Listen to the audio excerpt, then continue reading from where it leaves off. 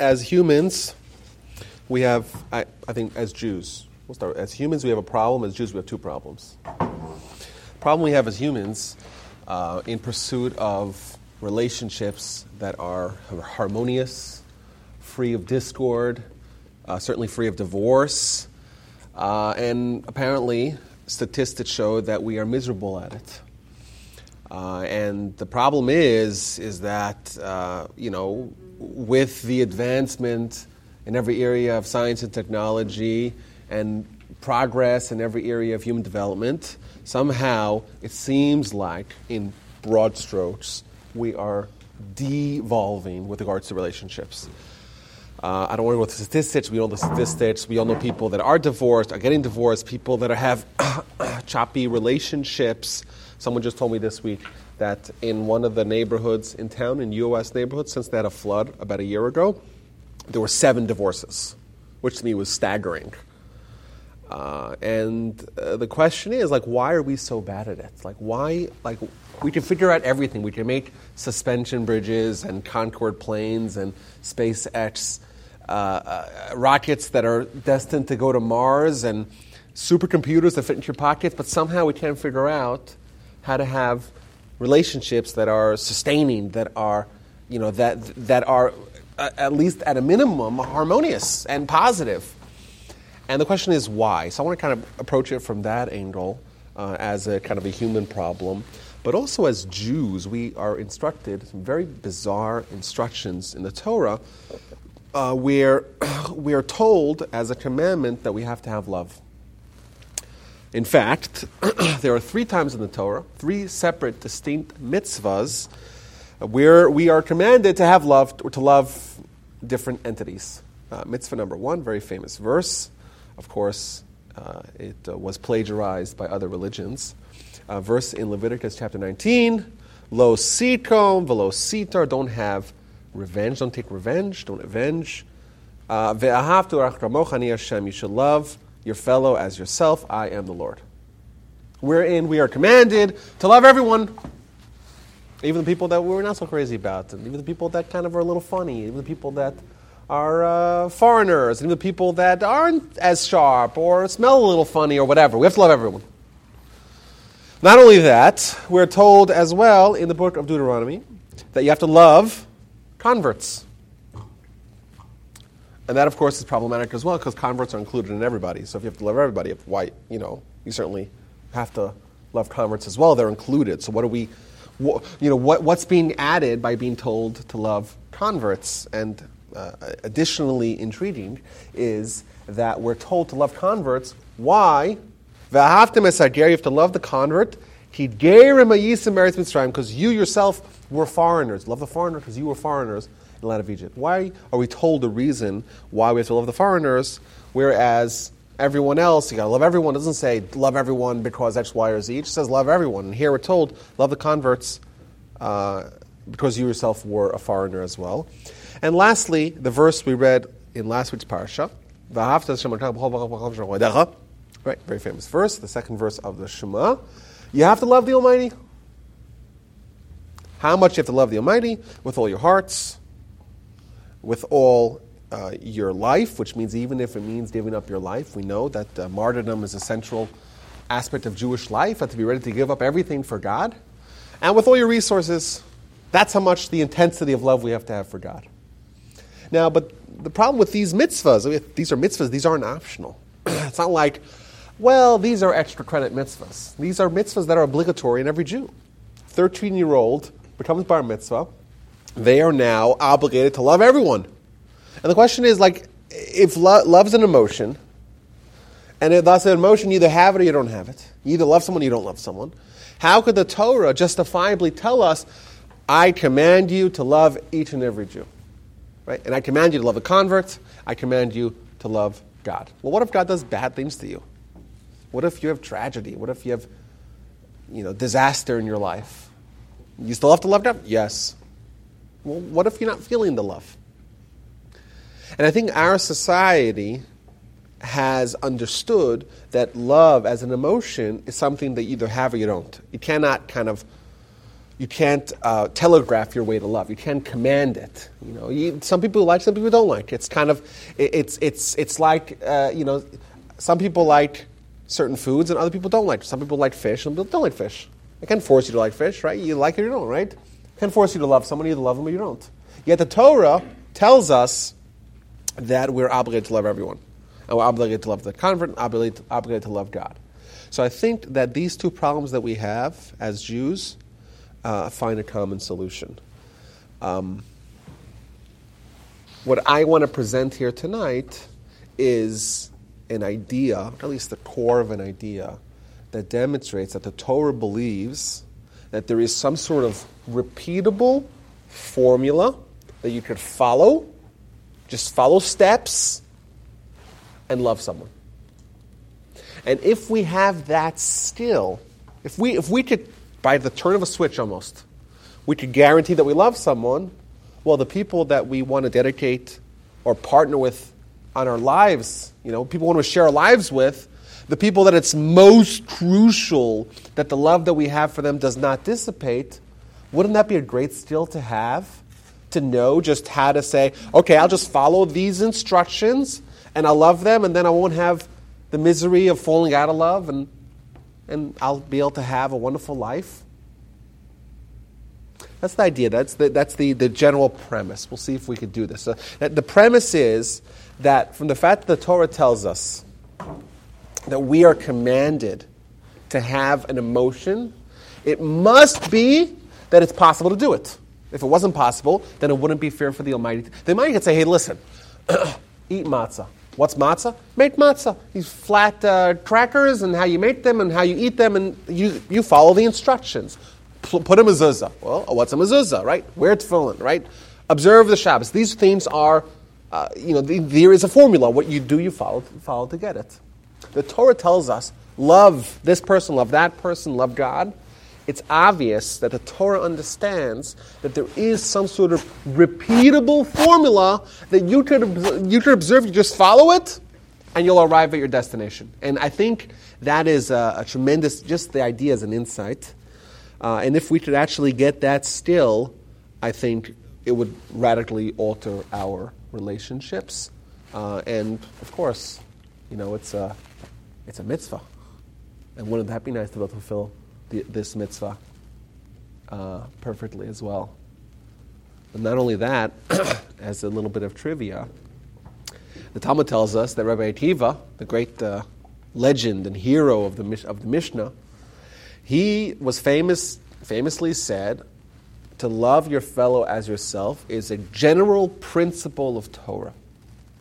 Almost as if all of Torah can be distilled down to this one mitzvah, which really demonstrates that this one mitzvah and its skill of achieving it really is a gateway to everything that the Almighty wants from us.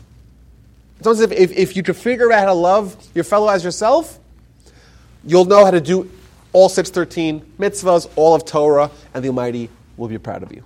And what's more wonderful than that? Okay, so that's the idea. There's a formula, there's a learnable skill that we could follow to get love. Now the question is, where exactly do we go to find out what that formula is? It's like this God particle. You guys saw this story about this. The physicists are obsessed with this Higgs boson thing. This some sort of particle that unlocks everything. It's this matter or antimatter. Somehow, if you could access it, but everyone's trying to find it. They found it. They didn't find it. You've all seen that stories. I feel like this still is kind of like the God skill. It's the God particle. Maybe not a great term, but because it's so valuable. It's like alchemy, right? If you knew how to do alchemy, if you knew how to turn lead into gold, wouldn't that be the most valuable skill in the world? Because once you have turned lead into gold, then you could do whatever you want, right? I feel like this skill is kind of the same way. Like if you could figure out how to command or how to follow a formula and get the love, well, according to Rabbi Akiva, you have all of Torah. But not only that, your relationships will be demystified for you. It's it's clear that humanity is so bad at this whole arena of our lives. We all know people. Everyone here knows people that have relationships that have gone sour. And the question is why these people are so put together in every other area in their lives. They're successful businessmen, professionals, physicians and lawyers. They have everything figured out, but somehow they cannot get along with their spouse. And they're screaming at each other all the time, the kids suffer. It's a disaster. It's a very valuable skill. Where would we go to try to find this formula? So, I want to preface here. I want to preface this just one more quick introduction. You have to love your fellow as yourself. What does that mean, as yourself? What does that mean? So let's say if I love myself 98 units of love, however you want to measure it, kilojoules of love, right? I got to love my fellow and everyone that same amount of love. Is that right? Is that what it means? Boris is dubious. That seems does that seem reasonable? To love, we've all been self-loving since the day we were born. No, you think you're self-loving. You might not be self-loving. Well, so that's an interesting point. If you don't love yourself, it's clearly not included in this mitzvah. If you don't take care of yourself, you can't take care of anybody else. I would agree to that. That's a fascinating observation, that this mitzvah is only told to people who already love themselves. If you're not healthy... Is there a mitzvah to love yourself? No, I haven't seen that mitzvah. I would say maybe if you don't love yourself, then it's kind of it precedes Torah. Maybe. It's not so clear what that mitzvah means. Well, loving yourself can go on a bunch of levels. Like if you don't get enough sleep, if you don't eat right, if you don't work out, if you just feel crappy, and in turn you make everybody else around you crappy. Well, I think clearly a baseline for any growth and development in Torah, in self-development, has to be predicated upon good health and all kinds of health. You have to be, if you're not mentally healthy. I had a student of mine, well, I'm not going to say this. Okay, I'll skip that because there is a non-zero chance that they may listen to this, that I love a lot. Okay. Moving right along. So, you have to love your fellow as yourself. What if you don't know how to love yourself? Uh-huh. How do you love the other guy? The problem. Okay, fine. That's also a good question. You're asking more questions. Let's try to analyze what it says. Right? We know. Rabbi Johnny can attest that the Talmud tells us that if there's one bottle of water, and you can only save you or your friend, the halacha is you have to save yourself. Really? Yes. There was one bottle of water. You and your friend are in the desert. There's one bottle of water. You got to save yourself. Why? Huh? No, even if they're a Jew. You have to, because your life takes precedence supersedes their life. So wait a minute. Am I supposed to love them as much as myself? Apparently not. So I want to just I think it makes it easier, it makes it harder. What it means to love your fellow as yourself is not the quantity of love, how much love. Rather, it's the quality of love. It's the nature of the love. How so? I want to fulfill what the Torah says. The Torah says, love my fellow as myself. I can't stand the guy. I can't stand him. Nothing about them. There's no virtue that I admire. But I want to fulfill what the Torah wants of me, so I'll love them. And I'll say, I am fulfilling the Almighty's will by loving them. I can't stand them, but I'll love them anyhow. Wait a minute. Do you love yourself because it's a mitzvah to do it? No one, healthy people. Healthy people don't love themselves because someone commanded them when in fourth grade, they learned the mitzvah of loving yourself. No, they always love themselves, so that's what healthy people do. Love your fellow as yourself means don't love them because of some sort of mitzvah. Find a way to actually achieve that emotion of love towards them. Right? It's the same kind of love.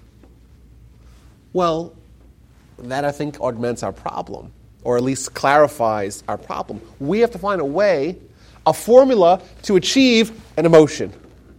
a genuine emotion. Love your fellow as yourself the same way you love yourself. Love them, not because of some sort of rigid ritual that I'm going to act with them towards love because that's a mitzvah. No. As yourself, you don't love yourself like that, don't love your fellow like that. Love him the way you love yourself. Go ahead. Isn't like brotherly love a little different than romantic love? Clear. Okay, but the Torah uses the same word. The Torah uses the same word for all kinds of love. Love God also. Well, that's a different kind of, obviously. So clearly, from the fact that Torah is pooling them together, there's some core that they share. And the question is what that is. So what I decided to do here is try to find the first time in the Torah that it said that somebody loved someone else. And try to analyze that section of the Torah and see what we could glean from it. So I found in the book of Genesis, there's a description of a budding relationship between Isaac and Rebekah. Remember the story? Isaac is of marriageable age. His father, Abraham, sends an emissary. We know him as Eliezer. He sends him to his family out east to Mesopotamia. He travels east with a bunch of camels, and he meets the girl who is Rebekah. And he says, oh, well, you're the right girl for me, but first let's do a test. And he asks her, well, give me something to drink. And she gives him to drink, gives the camel to drink. Very long story, very long narrative. Finally, everything works out. He takes her back to Israel, and she meets Isaac, and they get married. And the quote of the verse that describes their marriage is as follows. And Isaac brought Rebekah to the tent of Sarah, his mother, and he married Rebekah, and she was to him for a wife. And he loved her, and he was consoled after his mom. There's a lot of moving parts here in this verse, right? But what will jump out at us if we analyze this is that in the description of the nascent marriage of Isaac and Rebekah, we meet Sarah, the ever-intrusive mother-in-law, twice. Sarah recently passed away. And Isaac brings Rebekah to the tent of Sarah, his mother. That's number one. And he marries Rebekah, and she's to him a wife, and he loves her. And he's consoled after his mother. And Isaac is consoled after Sarah, his mother. Why are we invoking Sarah multiple times in the description of a marriage of Isaac and Rebekah? Like it's the ever-intrusive mother-in-law, right? Why is she such a big part of this story? So Rashi tells us. Rashi says like this. Sarah was a tremendously righteous woman, and she had some miracles that happened in her tent because of her. What were these miracles? Number one, when she lit candles on Friday night, those candles lasted until the following Friday night. Number one. Number two, when she would make challah for Shabbat, she would make a little bit of dough, and she'd be able to make 150 loaves. There was a blessing in the dough. The dough just proliferated. And lastly, there was an ever-present cloud hovering over her tent. The cloud which represents the Shekhinah. Those miracles were there when Sarah was alive. Sarah died. She's gone. And with her are the miracles. A couple years later, Isaac gets married. And he brings Rebekah to the tent of Sarah, his mother. And he marries her. And she's to him for his wife. And he loves her. And he's consoled after his mother. So what actually happened over here is that Isaac brought her to the tent of Sarah to see what happens when Rebekah walks into the same tent. And lo and behold, she walks into the tent. And you know what comes back? All the miracles. The candles last from week to week. The dough has blessing in it. The cloud is just there. And he's so excited. He marries her. He loves her. And he's consoled after his mom. There's now a spiritual replacement. Someone in the same category as his mom is now came back to his life.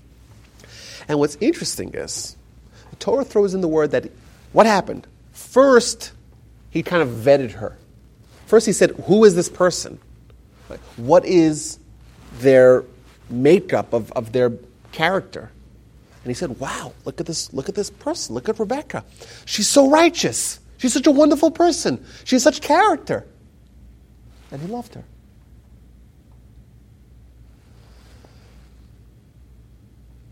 I want to just bring this a little full circle. I spent a couple of years in the yeshiva in Israel. A yeshiva called Aish Torah. Perhaps you've heard of it.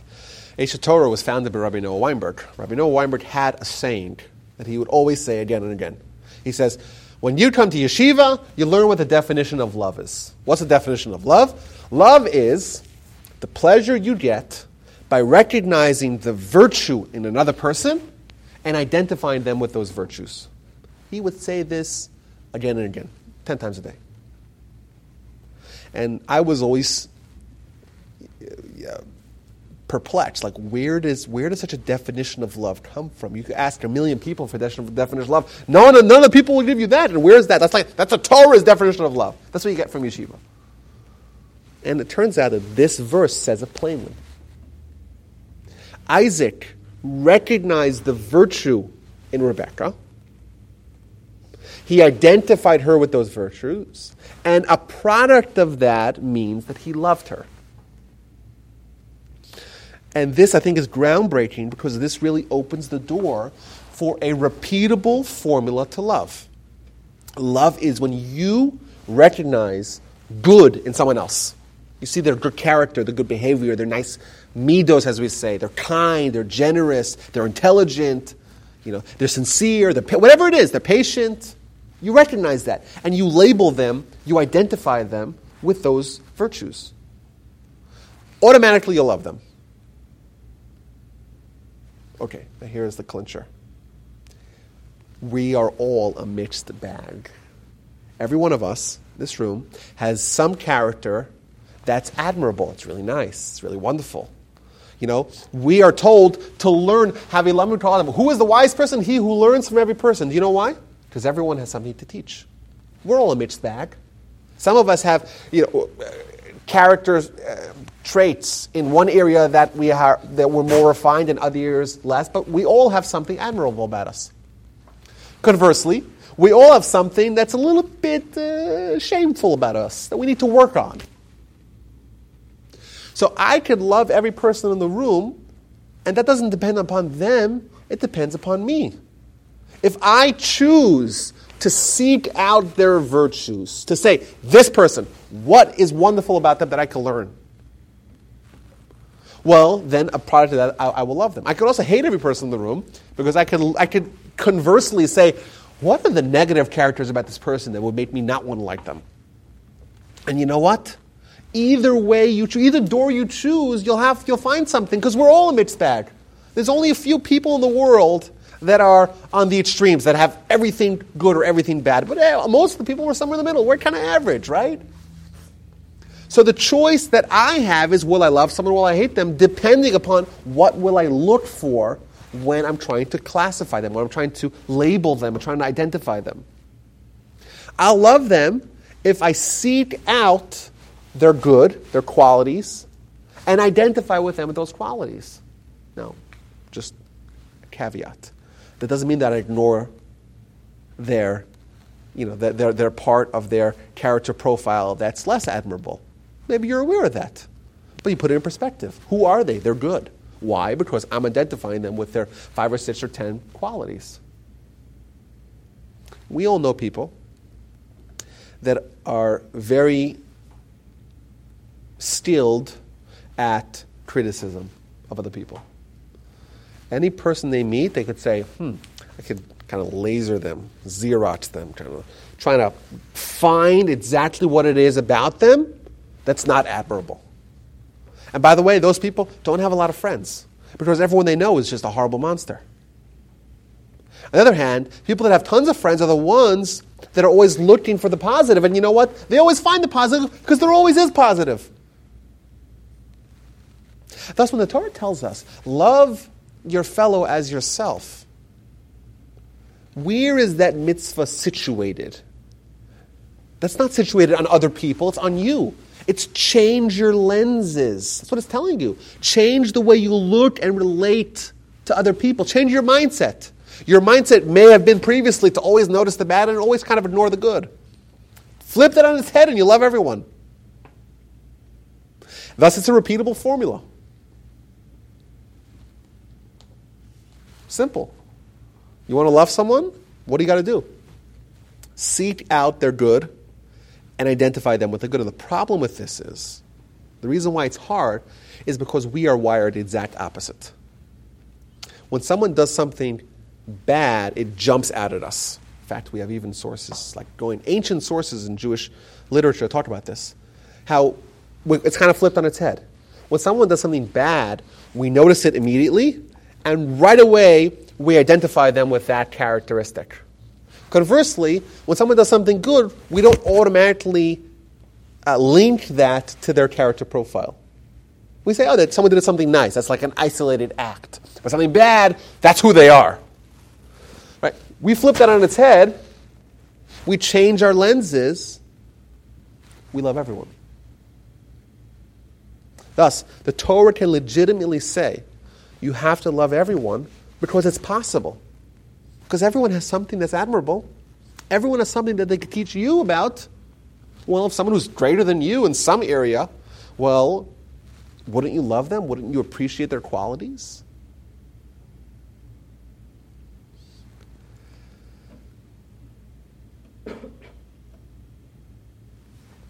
I want to kind of broaden this idea. I feel like maybe we should just stop here because this is something to think about. I don't know, this is something really valuable. You talk about marriages, right? So why do people get married? Because they like each other and they think it's a good idea to get married, right? I assume that's the reason why most people get married, right? I don't know. I only got married once. I don't know. But that's what I assume, right? Okay, so then what happens? They decide they want to marry someone, and then they say, 5, 6, 7, 8 years later, no, I'm opting out. I'm not resigning. Why does that happen? Well, I think perhaps we now know. Because if you are accustomed to noticing the bad in someone's character and identifying them with their negative character, that will apply to your spouse as well. And all the more so because you're involved with them in your day-to-day lives more than any other person.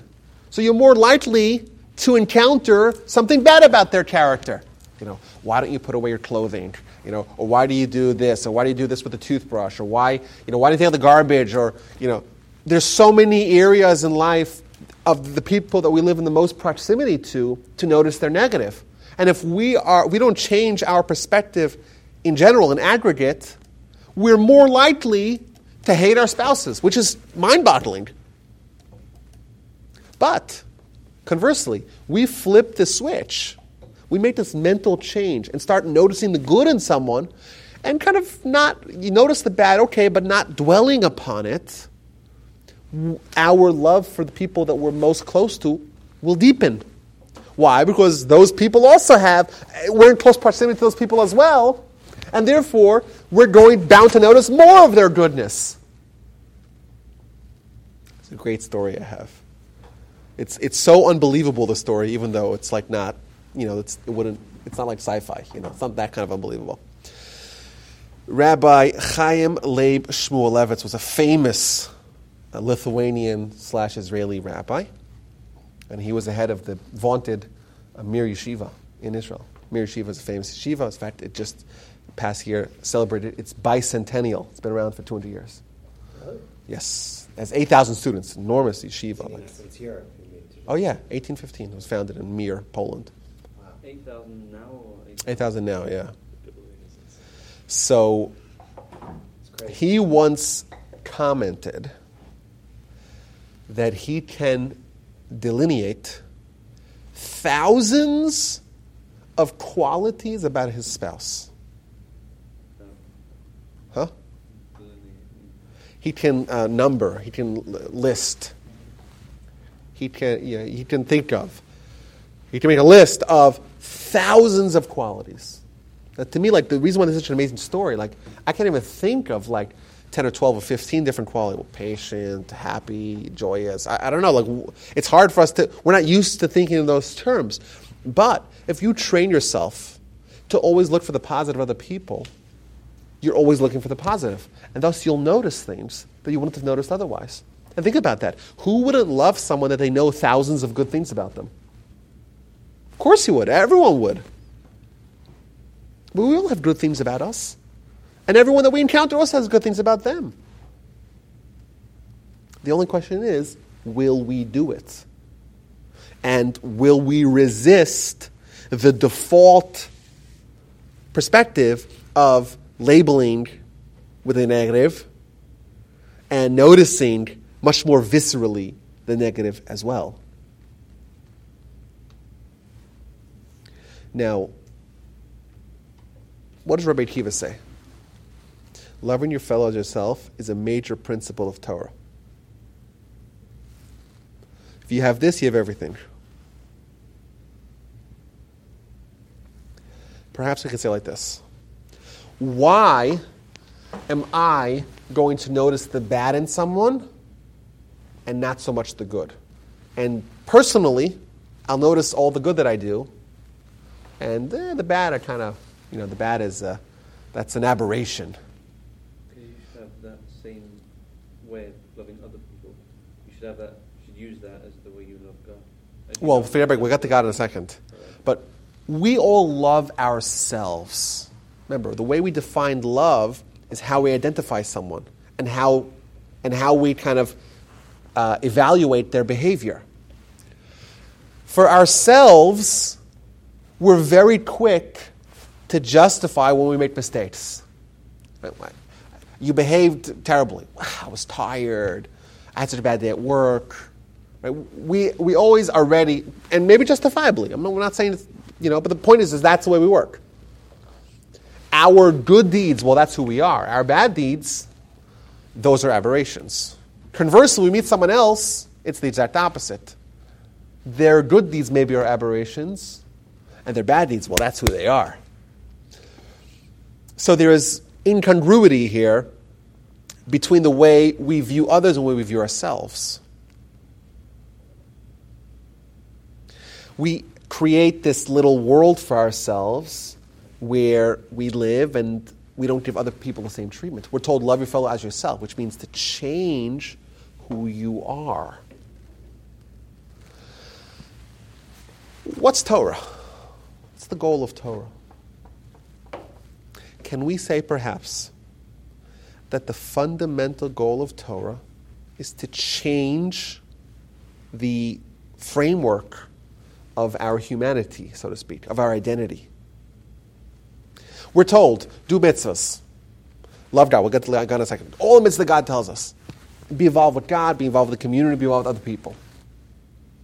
What is that really doing to us?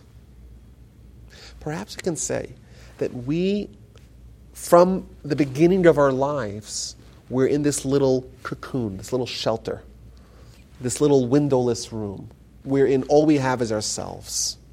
We're very selfish. A little child, all they care about in their lives is themselves. The most selfish beings ever created. Middle of the night, they're hungry. What do? They'll stream and stream and stream until they get what they need. What if your mom didn't sleep? Or what if there's other kids? Then what if you just got fat? Doesn't matter. Nothing else matters. Well, if you're living with yourself, if that's all that exists, well, then of course you'll love others. You'll love yourself and other people. They're foreigners. They're outsiders. Perhaps the goal of Torah and mitzvahs is to crack a little window inside this worldview that we have. If you're in a windowless room, you have nothing besides for yourself. You crack open a window, you see everything. You see the people, you see the skies, you see the trees, you see the flowers. If we're living with ourselves, if all we have is ourselves, if all we love is ourselves, well, then it's just us. The Torah is telling us, crack yourself open. And you know what? By doing that, there's room for other people, and there's room for God. If you're selfish, how could you have God in your life? If you're selfish, how could you have other people in your life? You can't. Thus, the idea of love, of changing the way we view other people, that demands that we change ourselves. We change ourselves and we have everything. We should have a relationship with God, relationship with other people. We have it all. We're told in Genesis, beginning of Genesis, Adam and Eve, Adam's so excited when he finally gets a spouse. He says, this time it's the best. This is flesh for my flesh. This is bone for my bone. I'm going to call her Isha. She's going to be called a woman because it's Isha Lukacha. And then there's a verse like this. Al Kain, therefore, a man shall leave his father and his mother, cleave to his wife, and become one flesh. Very interesting verse. I think what this is actually telling us, that in order to be successful in the most intimate relationship of your life, you have to leave something. You have to leave your father and mother. You have to leave the petty attitude where only you exist and you only love yourself. You have to leave that. Because if you want to create a new identity, a unified identity, you're going to have to break the pre-existing identity. It's not easy to develop a deep, emotional, real, lasting and harmonious bond with another person. It's not. Do you know why? Because by doing that, to create a new identity, you have to discard the previous identity. Well, what does it mean to discard the previous identity? The identity of all you love is yourself, all you see is yourself, right? You got to crack that open. You got to open up your world for other people. You have to love other people. Well, how do you do that? You have to change who you are. But once you do that, there's room for God in your life. There's room for other people in your life as well. Just to follow through here, there's more examples. What about the convert? So we're told you got to love the convert. Well, yeah, your convert's very included in everyone else, right? Of course you have to love the convert. Not only that, we're told you got to love the convert because you yourself were a foreigner in the land of Egypt. What does that have to do with anything? You have someone who converts, right? Someone converts to the religion. Great. Welcome aboard.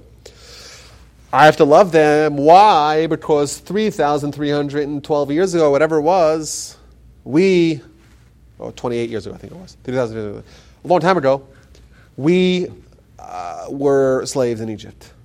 How do those two thoughts connect? It's not so clear, right? Perhaps what this is telling us is like this. How do you love someone? How do you change? How do you create the same relationship that you have internally with yourself to other people? You have to find common ground. Love the foreigner because you were a foreigner. How do you allow people into your world? How do you find commonality, common ground with someone else? You find overlapping experiences. We all know the feeling of being the odd man out, of being the new boy on the block, of being the first day in school, you don't really know your way around. You know the feeling of loneliness and isolation? Well, what happens when you have a foreigner? Someone who comes to join the religion. They don't know the way around. They don't know where to go and what to do and what the right things to do. If I can identify with someone else, I can love them. How do you identify with someone else? Got to break your mold.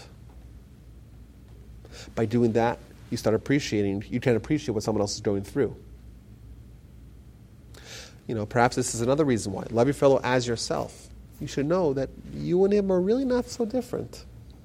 All of us really not so different. We all have struggles, and we all have challenges, and we all have areas of our life that we wish we could improve on.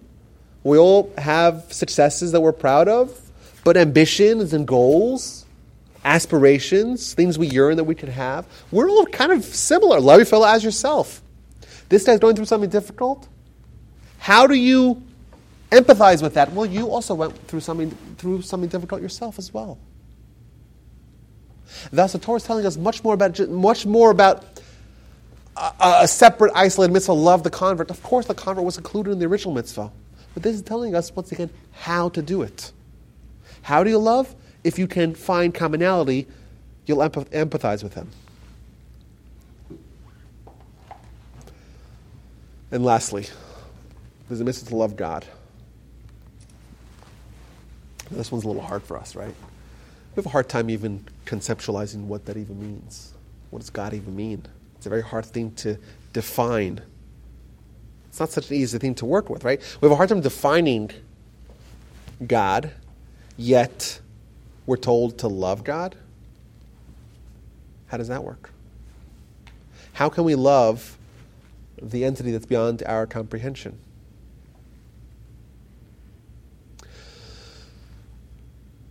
Okay, so let's try to use the same formula.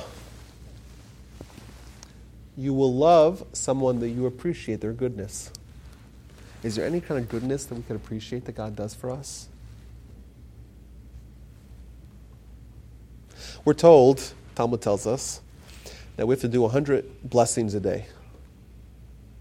Every day, 100 blessings. Every year, 36,000 blessings. Every lifetime, I don't know, I don't have a calculator. Lots and lots and lots of blessings. Well, the Almighty needs our blessings? Certainly not. Certainly not. To love God, that's not for God's sake, that's for our sake. It's to make our life more enriched. And it's exactly the same process. If you love your fellow, you'll end up loving God as well. If you love God, you'll end up loving your fellow. Because both of them demand you change yourself. You change yourself and everything will fall into place by default. Well, how do you love God? Or better yet, why would you not already love God? None of us died in the past 4 minutes, right? Why not? How many things could have gone wrong in the past 4 minutes that would have rendered us dead beyond repair? How many pipes do we have in our body? We have a labyrinthine network of pipes that is vastly more complex than all of the roads on this planet.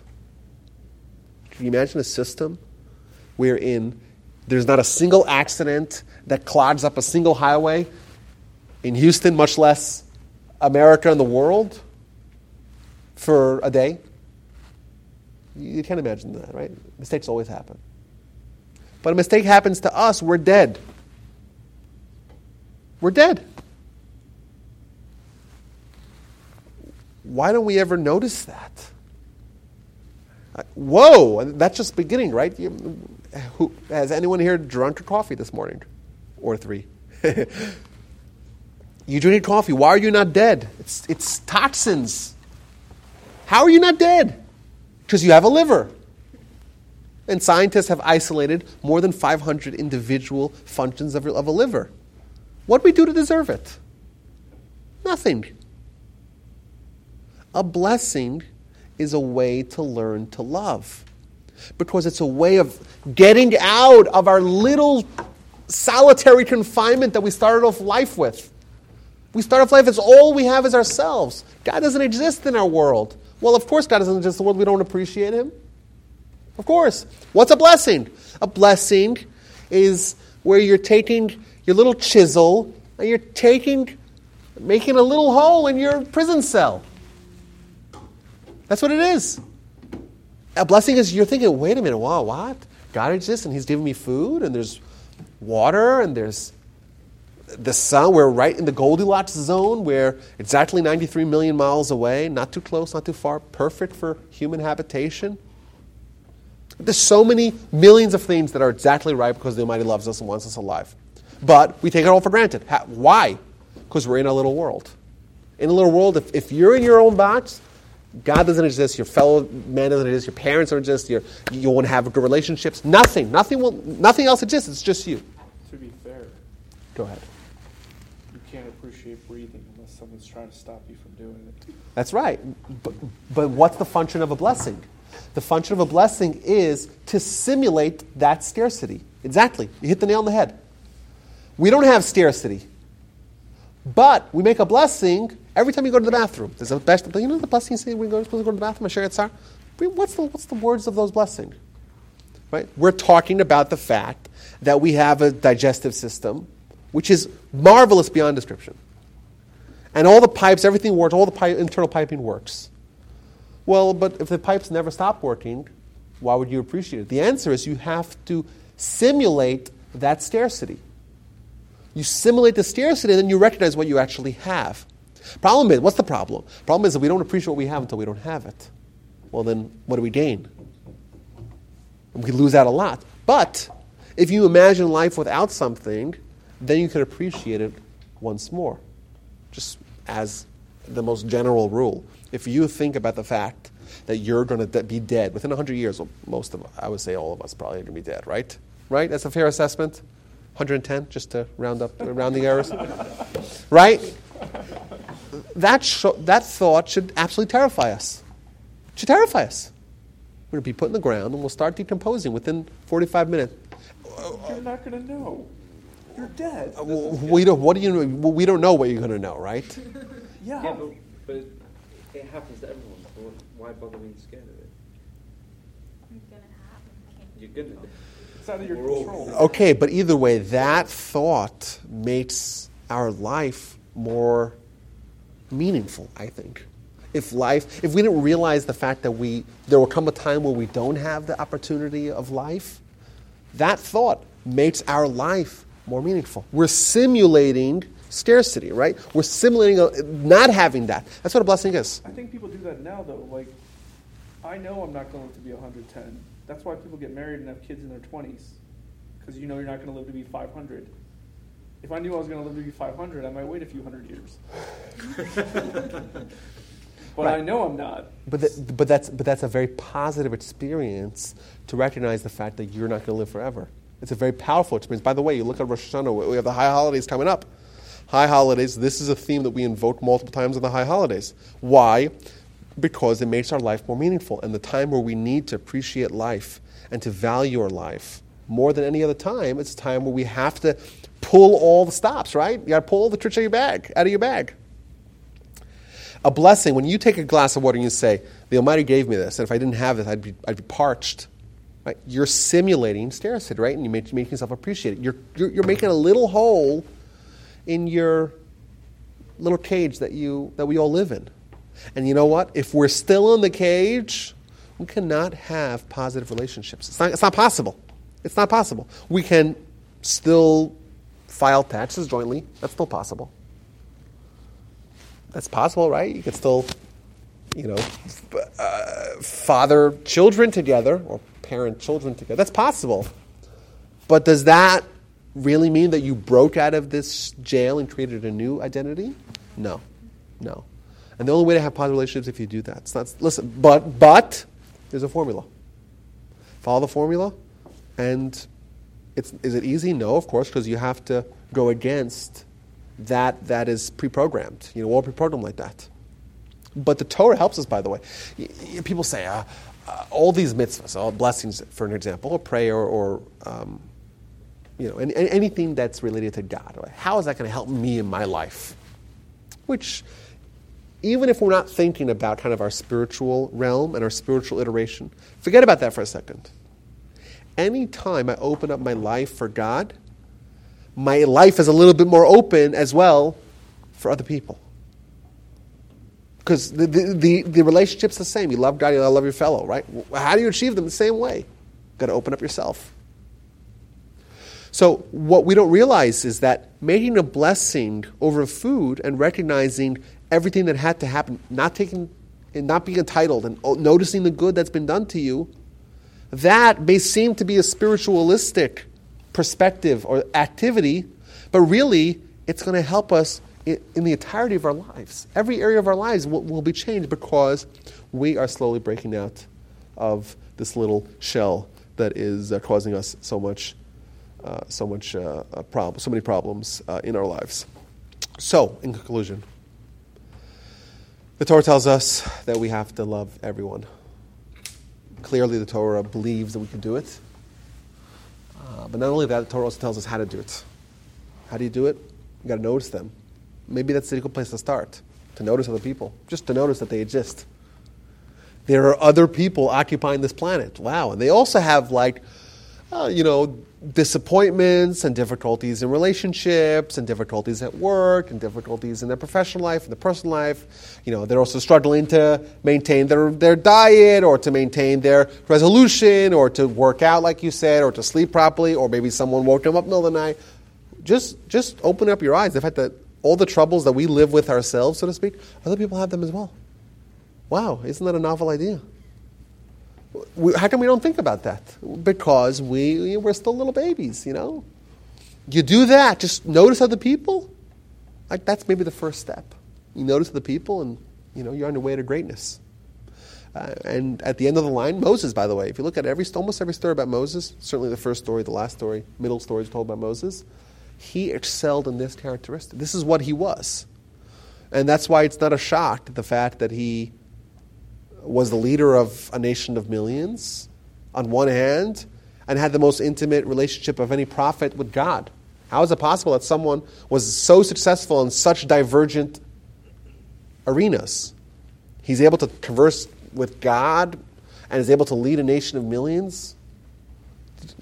Those two don't seem to overlap, right? They seem to be different styles. Abraham. Who's Abraham? What's he famous for? He invented monotheism. He should be presented in the Torah as the paragon of faith. Somehow, if you open the Torah, you wouldn't mention any faith. All we see is kindness. Kindness with the three angels, kindness with Lot, kindness with the wicked people of Sodom and Gomorrah, kindness everywhere you turn. Chesed LaAvraham. How is it possible someone to excel in such divergent areas? The answer is it's really the same. You change yourself. You change yourself, it changes everything. It changes the relationship between God, between you and God, and between you and everyone else. And I wish you all a lot of success in your relationships, relationship with other people, with your spouses if you have spouses, with your spouses if you don't yet have spouses, and with your parents and your siblings, and certainly your coworkers and colleagues and all the people that you encounter in your life, but also with the Almighty. Which is, it's simplified, right? Change yourself and everything else will follow suit. I thank you all, and all the best. Yes.